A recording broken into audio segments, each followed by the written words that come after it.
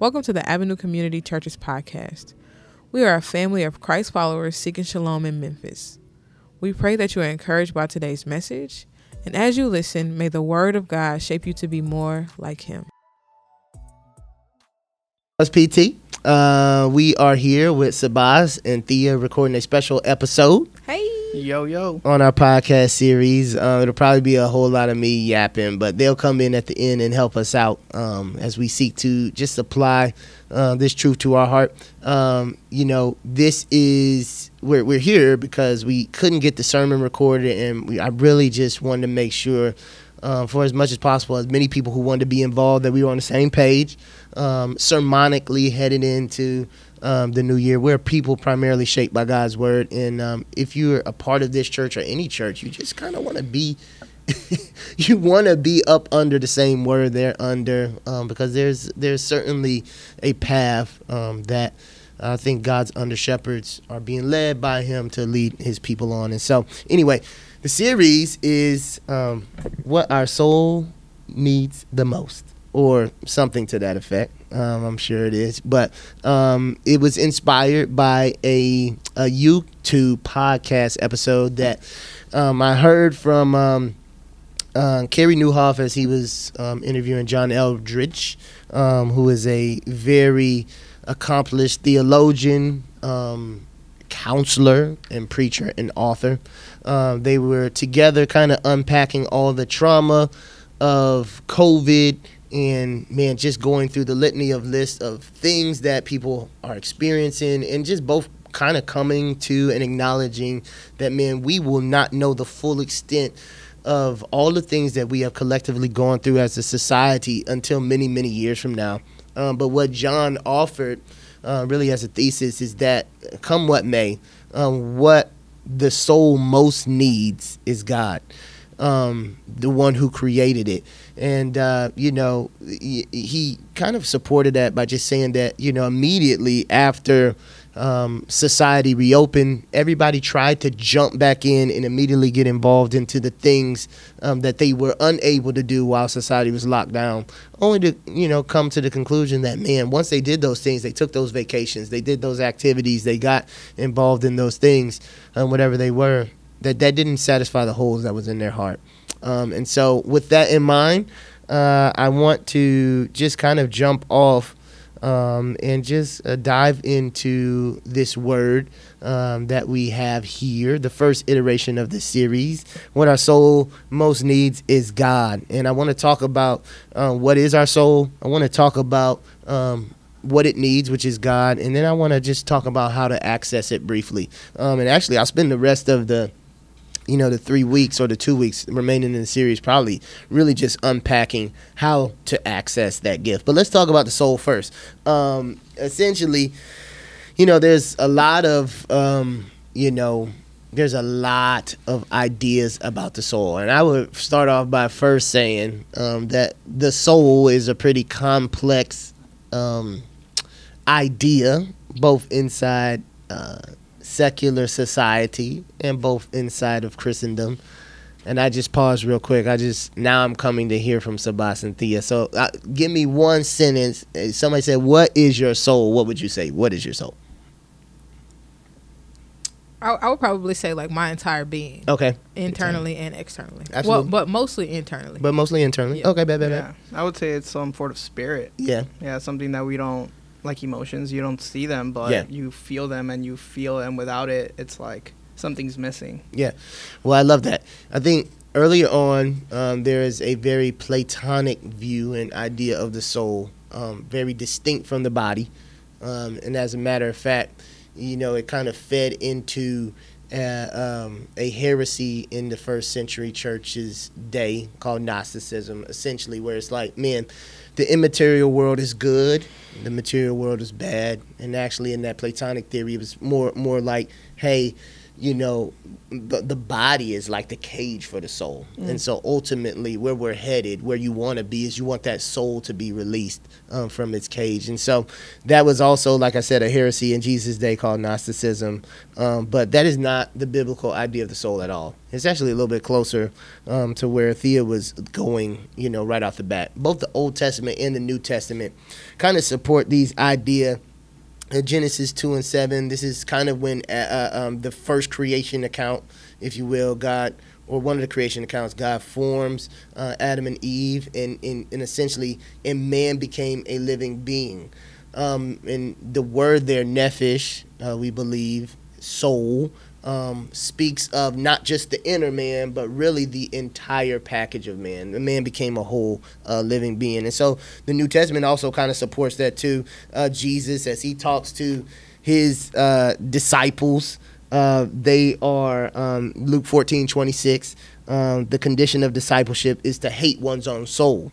That is, to be willing to deny oneself to the point of losing one's own life for Christ's sake. So both the Old Testament and New Testament don't do that sharp separation of body and soul. Soul kind of talks to man as a complete living being, both body, mind, and soul. Now, I will also say it's our instinct. Nobody says, you know, if somebody's like, yeah, that brother got soul, or they singing with soul, you know, they're not talking about someone's countenance, are they? Right? They're talking, there's something kind of intrinsic that's coming out. There's a spiritual inner kind of element. And so the Bible also supports those kind of things too. Jesus, as he was praying, you know, I think this is Garden of Gethsemane, right? The latter part of the Gospels, where Jesus talks about his soul being crushed. And Jesus also promises rest to the souls of those people who come to him, really that inner emotion, desires and wills, right? But with that being said, just trying to frame up a theology for the soul, I think it's just safe to say when we start talking about somebody's soul, it's who they are. You know what I'm saying? It's representing their whole kind of being. And secondarily, I would just say the soul may be more than your inner being, right? It may be more than your inner being. It could be your whole countenance, but it's never less than your inner being, right? So could be more than your inner being, but never less. And so with that being said, my brother Dallas Willard, Hearing God, we did that book study last year. He says you're a soul made by God, made for God, and made to need God. And what is running your life at any given moment is your soul, not external circumstances, not your thoughts, not your intentions, not your feelings, but your soul. And I just want to go back real quick for the parishioners. This is really one of the points where I paused in the sermon. I just want to make sure you understand where we're going. Really, the idea here is just what your soul needs most is who created it, and basically the one who created it to run on the fuel of himself. Your soul was made by God, and it was made for God, and it was made to need God, right? You know, sometimes I think we kind of trick ourselves. And if we look with our worldly eyes and we think about maturation, you know, I think part of becoming an adult is to depend on less things. That's, you know, whether we communicate that or not, that's just what we believe. You know what I'm saying? It's like, oh yeah, I don't need my mama. You know what I'm saying? I pay my own bills. You know what I'm saying? Or some of us lament the fact that adulting is hard, Sabas, and we now have to start doing things for ourselves. But we laud that, right? Yeah. That's maturation, and that's the direction. That is the exact opposite of Christianity. My God. Come on, man. The more we grow in Christ, the more we realize our need. Yes. And we celebrate that neediness. You know what I'm saying? There is nothing to be ashamed of the fact that you need God. And as I'm saying today, that's exactly how he wired this system. There's a quote that I'm going to get to from C.S. Lewis a little later that I think just puts it even better. But this is one from Deborah Haddix, who wrote an article for crosswalk.com. She says the soul is the aspect of your whole being that pulls everything together, the life center of human beings. The soul seeks to integrate our will, which is our capacity to choose, our mind, our thoughts and feelings, and our body, our little power packs filled with appetites and habits, into a complete person. Dallas Willard says that the soul is the CPU, the driving force behind everything that matters to us. And so here's a couple characteristics of the soul, also from that article from Deborah Haddix. first of all, it's alive and created by God, right? So I think I'm all about redeeming language. There, especially in our time, everybody's beginning of the year. Everybody's talking about getting healthy. You know what I'm saying? But what are they talking about? So I think it's just, I like to be specific for the Christian. Like, what are we talking about? When we start talking about, I want soul care. What are we talking about? Well, first of all, we're talking about, hey man, I'm not just talking about any soul anywhere you can buy from any Target, but my soul was created by God. Jeremiah 38:16. The Lord lives who made our souls. Psalms 139:13. You created, God, the God of the heavens, created my inmost being. So when I'm talking about soul care, I'm talking about taking care of the soul I've been stewarded, I'm a steward of, been given by the creator of the universe, right? The soul has great and infinite value. It's worth more than the world. Matthew 16:26. For what will it profit a man if he gains the whole world, forfeits his soul? What shall a man give in return for his soul? Your soul it can fluctuate between strong or weak or healthy and unhealthy, right? 3 John 1:2. This is one of the verses I grew up hearing. Beloved, I pray that all may go well with you and that you may be in good health as it goes well with your soul. Obviously, your soul can be saved or lost, James 1:21. Therefore, get rid of all moral filth and the evil that is so prevalent and humbly accept the word planted in you, which is able to save your soul, right? So, all to say, the soul is created by God, it's created for God, and it's made to need God. So what does your soul most need? It needs God, y'all. It needs God. Do y'all believe that you could either choose it from either point of view? Do you believe that the everyday secular human believes their soul really needs God? And maybe that's too easy, but somebody can take that one. But do you actually believe that the average Christian truly believes that their soul really needs God? I mean, for the first one, I think the average secular person, what I have come to just witness is that they just think everything is physical. That there's always a physical remedy for whatever physical illness or whatever physical thing is going on to them. Even if it's like an emotion, like I said, there's meds and there's like things you can do to remedy through that. And I don't think that they realize that it goes deeper than that. I think that what you're saying, that the soul is like in you. I don't think there's nothing that a secular person can do that can treat whatever they're going through. Because I think ultimately, if the soul is that like the foundation of everything, and if your foundation is cracked, if it's rotting, and you're just treating other symptoms and you're not treating it at the root, then I mean, what are you treating?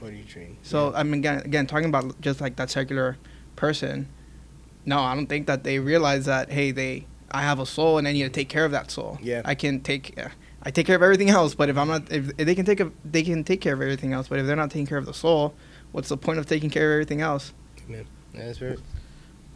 I think interestingly enough, the world that I see of maybe 28 and up, I would say, people who are in like, my direct sphere, secular or not, I think a lot of them, well, secular specifically, like it's very much a spiritual wave right now, where I feel like people realize that they need something outside of themselves and manifesting and the universe and all of those things, crystals, sage, like we need to set an atmosphere. So I think that there's a realization that there's a need for something. Now, obviously, I don't think that they believe that they need God at all, but I do think that they realize that there's a need for something outside of themselves. Like they feel small enough to where it's like, oh wait, there's something that I do need. So I think that way secularly. And then I think for the Christian, myself included, we were talking about this in our staff meeting. But I think there's this weird space that you get in. I think especially if you've been a believer for a long time, where you just kind of go through the motions, and there's not a a realization that wait, no, there is a constant need for Jesus, you know, like this. And so when you start a sermon series that says what my soul needs most, I think a lot of times for myself, even I feel like I need self-care, I need systems, I need atomic habits, I need all of these things, when you know what I need more than anything is God. But I do think that it definitely gets off kilter, and I don't know that it takes very long for Christians. I think you can get that initial jolt of zeal initially, and then when life happens and you get kids and you still single, or you know what I'm saying, you in this in between space, it's like, well, what I need is a new job, or a new this, or you know, safety or protection. Yeah, that's so good. So I love just both of those bookends. You know, you got this substitious person who just, oh yeah, you know, all of my solutions are in the material world or effort. And then you have these people who now have started to realize, oh, you know what, I do need something bigger, but are not tracing that to the God of the Bible who has created them. And so this is that C.S. Lewis quote. He said, God made us, invented us as a man invents an engine, and now God designed the human machine to run on himself. He himself is the fuel for our spirits that our spirits were designed to burn, or the food our spirit was designed to feed on. And I think that's where we, and to me, I feel really burdened as a pastor to get as many people to the fueling station as possible.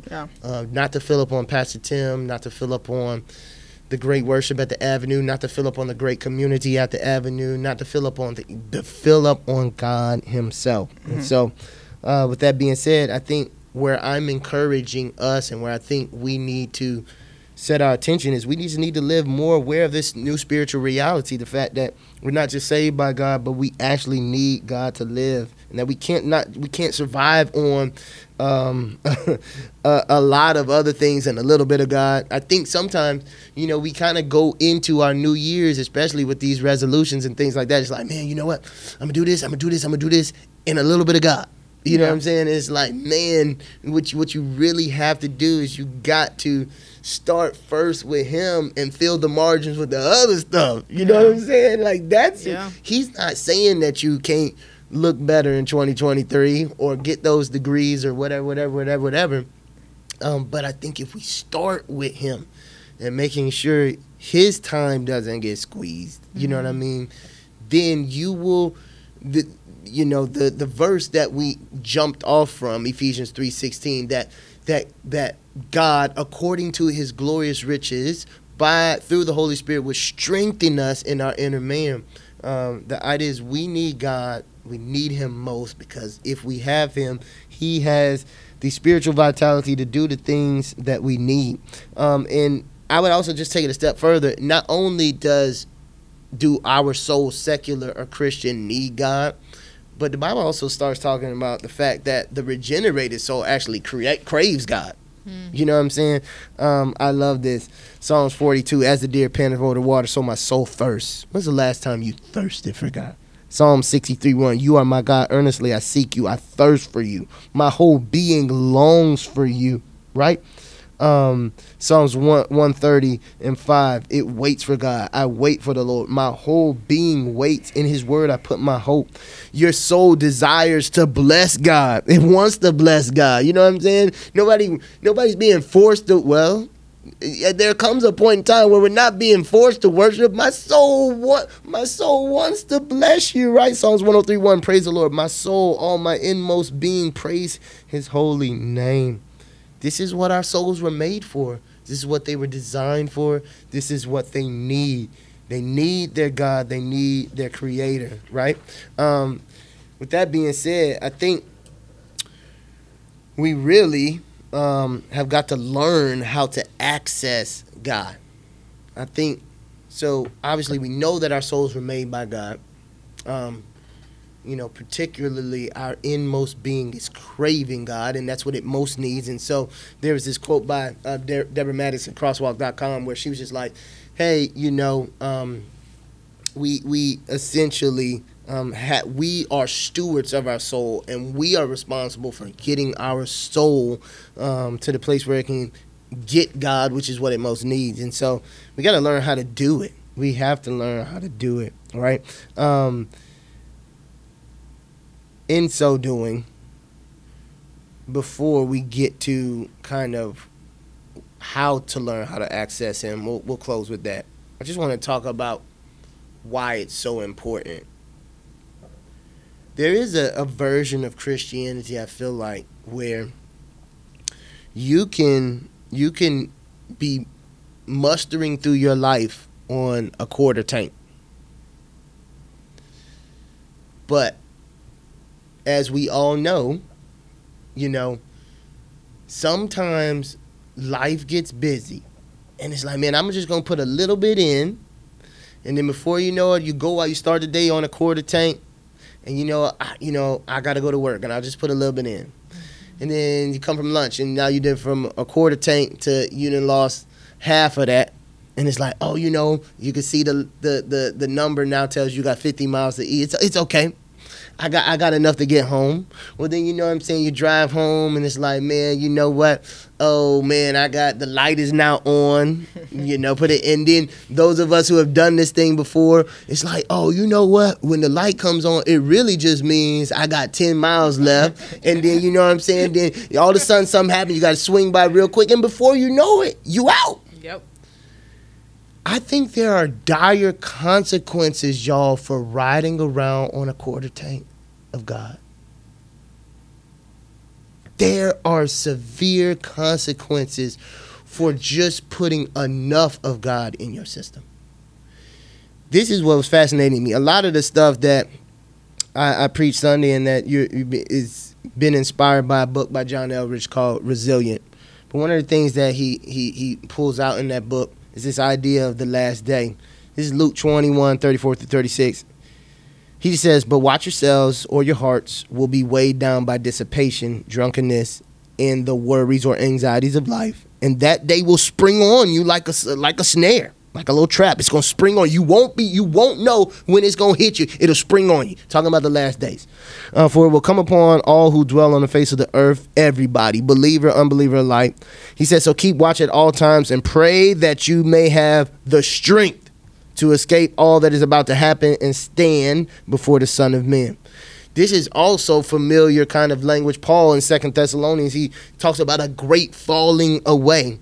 And y'all, this is really kind of wild because I think some of us are experiencing aspects of this now, like people, our friends who've deconverted, people who are deconstructing. Why? It's distresses, and that life is hard. It is complicated. It is complex. I don't care whether you're Christian, Buddhist, whatever. All of us are experiencing a lot of collective trauma. Things about race and identity in the culture, all types of phenomena. Life is hard. And the Bible is telling you there will be people who will not endure. They will not be able to endure all the pressures of life. And it won't be because the people who were able to endure is because they were so wise and so smart. The Bible says it'll be because people have enough sense to know they need strength that can only be divinely supplied, and they pray for it. Yes. So keep watching all times. Pray that you may have the strength to escape all that's about to happen to you. Paul, as he's praying for the church at Ephesus, I'm praying that God, according to his glorious riches, will strengthen you in your inner man. Yo, you need the strength that only God can provide, and there are dire consequences for your life if you don't get it. Mm. But it's being freely offered. That's all I'm trying to say. He wants to get it. God has a vested interest in getting his beloved children to the finish line. But you got to pull up to the station and let him impart his magnificent strength into your life. So how do we do it? Let's roll real quick. I'm going to give you my list, and then I'm going to let Thea and Sabas close us up with a comment or a question. But how do we get more of God in us? If we know the consequences are dire, how do we get it in us? I just think I don't want to assume. We got to start with processing. And so I just want to encourage you. You can't recover from trauma that you're not aware of, right? You can't feel and heal things and get strength in places that you don't know are empty. And so I think it just starts with, processing. You got to talk about your life, and you got to talk about more than sports. You got to talk about more than who's cute and who's not and who's with who and who's there. You got to talk about what's going on in your heart. And you got to let people ask you hard questions. You got to let them ask you how you really feel about a certain thing, so we can reveal your fears and your idols can come out and your brokenness and your sin patterns and the besetting things that you have that you don't. We just got to hear it, and you got to finally start trusting the church. Like, man, we not trying to hang you or condemn you. We trying to get you to the filling station. But you've been really incredibly good at hiding, and I'm worried about some of y'all that you've been so good at hiding. And yes, you can hide things from your covenant family, but you know what? You can't hide it from God. And you know what? I'm worried that some of y'all have been driving around on a quarter tank and you're just going to drop. All of a sudden, some of y'all just, why they ain't in church no more? They stopped going. Why? We know none of us ever knew how you were hurting, how much you were hurting, what you were trying to process, what you were trying to go through. And sometimes you don't have enough sense to fill up the gas tank. Sometimes you got to just let people help you get there yourself. Don't be ashamed of that. Don't be ashamed of that, right? So you got to learn how to process. You do that with your parishioners, the other brothers and sisters in the covenant family. You can do that with professionals. You can do that with pastors, which is your gift, God's gift to the covenant body. Secondly, you got to reorder your life. Listen, if you want to survive in this pagan culture, if you want to survive in a godless culture, then you got to be willing to go against the grain of culture. You're not going to get more God in you doing the same thing that your godless friends do. It don't work that way. You got to be willing to reorder your life to make sure that you can take advantage of the strength that God is trying to get to his people. And I think just a couple tidbits. First thing we want to do is take a hold of our thought life, right? Mentally, emotionally, physically. We want to try to not get ourselves weighed down by a lot of cares and anxieties. Like, man, is what you're wearing really that serious? Is losing 5-10 pounds, is that really that serious? Is getting that degree at that time, is it that serious? Is living in that place or putting in your kid in that school, is it really that serious? Because remember, your soul does not have the capacity. It is not of infinite capacity. That's one thing I didn't tell you. I said your soul was created by God. It has infinite value and worth. It could be saved or lost. It could be healthy or strong. But your soul is not an infinite resource. It doesn't have the capacity to think and really anguish over all the things you are laying on it. Some of the things you just got to let go. You can't control it. You just got to you have it. And we'll talk more about that in a minute. But I think you got to commit to the disciplines of grace. If your life does not have structured places in there where you're intentionally turning to the Lord, whether through prayer, whether through meditation, whether through worship, whether through reading of God's word, then you're shortchanging yourself. This ain't got nothing to do with legalism. This has everything to do with getting more God in you so you can keep running your race. Yeah. Lastly, we need to make sure seeking God is now the positive step. There's been a whole lot of negative, thou shalt not, or don't do this, keep this, don't do that. But here's where you need to be as a believer proactive. This is honestly where I'm praying for our church. I want our people to feel confident about seeking God. It's like, man, I need to seek God. So, amen, brother. I need to start seeking God. Amen. Go get it. Right? We talked about, I remember sitting at this table, we were doing our Abide podcast series and whatever. Wasn't it Abiding? See? Yeah. It was Abiding. But it's like, man, this is, I think some of you wondered I was saying that. I feel like it's crazy to me how the society is flip-flop, and I've already exceeded time. I'm so sorry, Thee. You're good. Okay, you're good. Right, Keep going. Okay.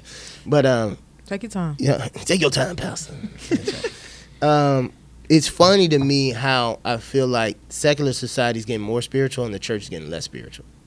Mm-hmm. So the church is like turning to crystals and the universe and all that kind of stuff. I mean, the society's turned into all that kind of stuff, right? They're looking outside of themselves for solutions. Yeah. And then the church is like, oh, it don't take all that.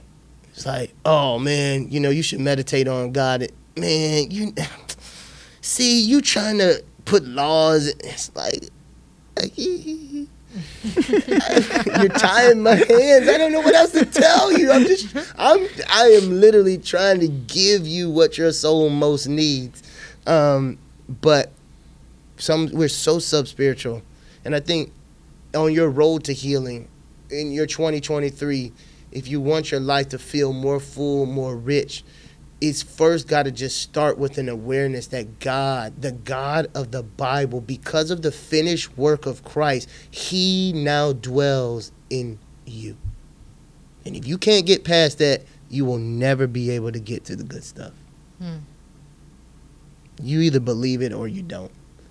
You're going to sit and spend 6 decades muscling out trying to stop having sex and stop watching porn and being nice to people and all the things.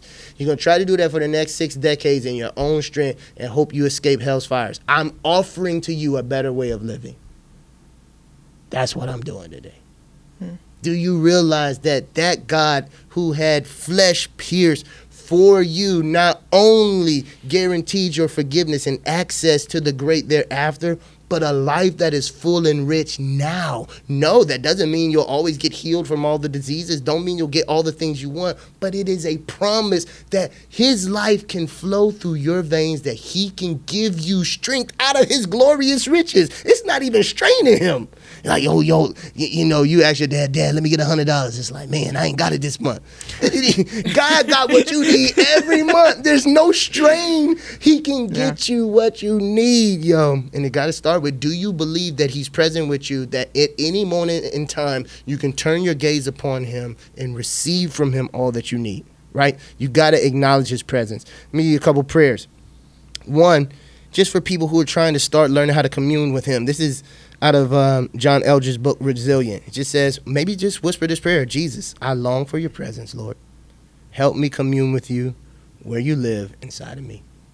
And maybe that's just a prayer you repeat a couple times a day until you really start to believe that the Holy Spirit is living in you and you have access to him anytime you want. Learn how to love God. Why don't you just pause and just moments throughout the day, just, Lord, I love you.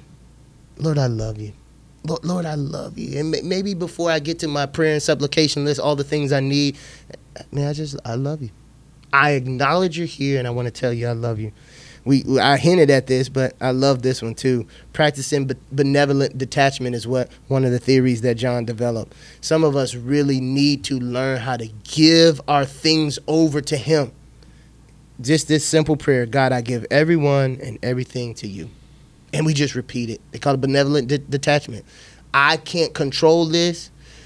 If I keep my hands in this, I'm gonna make myself a hot mess of anxiety and stress.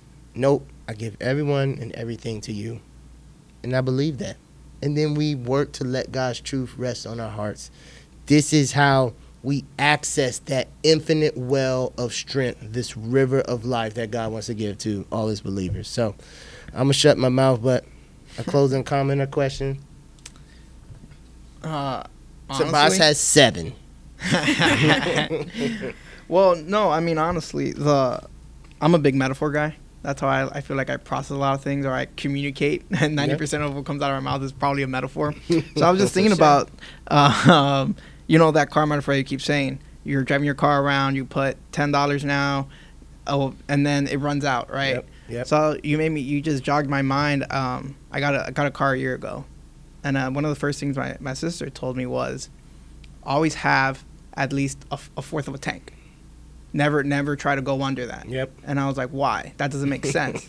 But she said, in your tank, your gas is going to be filtered through. Yeah. But the less gas you have in there, the more junk is at the bottom of the gas, that if there's not a huge reservoir, that will go to your engine. Yeah. And over time, little by little, it's going to wear it down. Come on. And so then, I just kept thinking about that, and you made me think about that, and I was like, oh, that's nuts. Like, even this, you drive your car, you see cars every day, and with such a simple thing like that. Yes. You can easily mess up your car by not having there's dangers, you know. There's dangers of not having a full tank. Yeah. There needs to be a constant, like, you always need to have a certain amount, and you can't go under that amount. Because then what do you do? Because even then I'm thinking, it's like, cool, your car breaks down, you can fix it. Your soul breaks down. What can you do about it? What can a man give in exchange for his soul? Exactly. Yeah, because I can't fix my soul. No. You can't fix my soul. God is the only one that can fix your soul. Amen. He's the only one. He is the only one with the knowledge and the tools and the only thing that can do anything about it. That's right. And it's like, I mean, yeah, that's what I'm like, kind of like. I mean, you need to take care of it, and there needs to be a constant just influx of just water. Yeah, you know. Yes. Hydrate, because then there's a point where you just can't. An engine has its point, its breaking point, and then it's unfixable. And nobody wants to get there, and it's sad. It is sad. It breaks my heart when people are burnt out, or when they're so far past that point of unfixable that they can't even see it. But the reality is that the Lord, that the God that we believe in, that the Christ that died on the cross for you and for me, can still bring you back from that. But people lose sight of that. That no matter how bad you get, how worse you get, he redeems you and he loves you. And every day he's like, man, I just need you to come to me. I just need you to relinquish and to.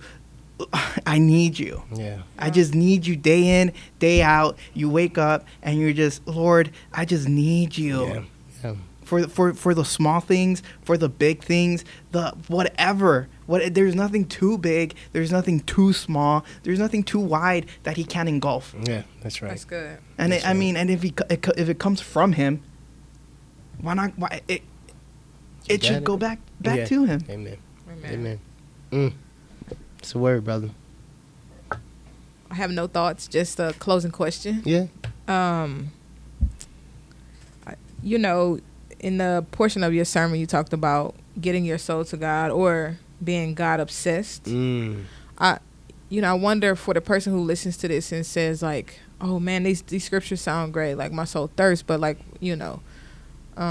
what if they find themselves in a dry patch? Like, how do they at that time get themselves to that place? Yeah, for sure. No, I actually, it's so funny that you say that, because sometimes in sermon prep, I can get so caught in the ingredients that if I don't spend a whole lot of time thinking about how people apply it, then I'll be like, oops. I kind of just told them all the info, but how do I apply it? And so there's it's like, man, all right, let's go to the application. And then I thought about two different people. When you preach sermons, you want to think about specific people and like how you would tell them to apply it. And I went to like, oh man, this sermon was primarily for the people who consider themselves firmly to be walking. Like, I am a Christian, and this is probably just a call for them to tighten up some things, right? And then I was like, oh, but what would I say to the person who's like, man, they out? It's like, man, I ain't practicing that. I'm skeptical. You know what I'm saying? I'm not even, where am I on the grid? And I would just say, if you've heard this word and the voices here in the conversation, and if you can formulate the question and say to yourself, man, I don't even know if this works, but I want to try. Or I would even be willing to have another conversation.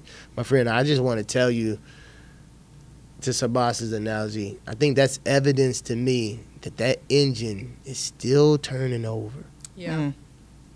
And it is not too late for you. And I think if you didn't care about the God of the Bible, and if you didn't think that there's a possibility that he had a solution to the aches of your heart, you would not, right now, you wouldn't even be thinking about sending that email or sending that text or reaching out to anybody. And I think you need to run with the fact that there's a spark.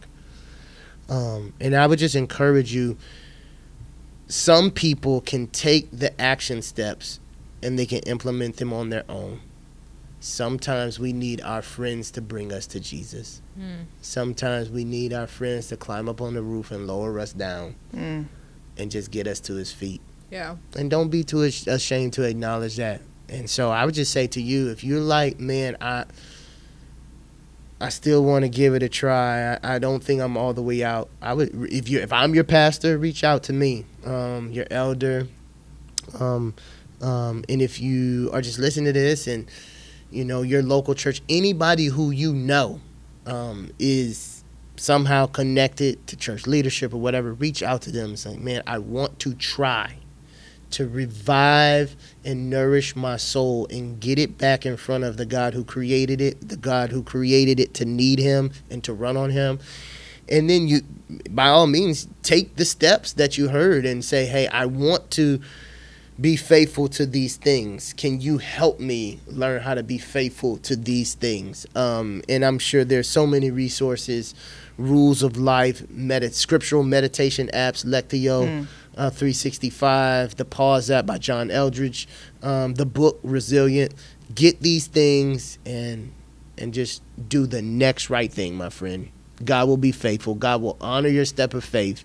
If you just don't think about where it all ends, today, if you hear his voice, harden not your heart, and just respond by saying, yes, Lord. Amen. Amen. Amen.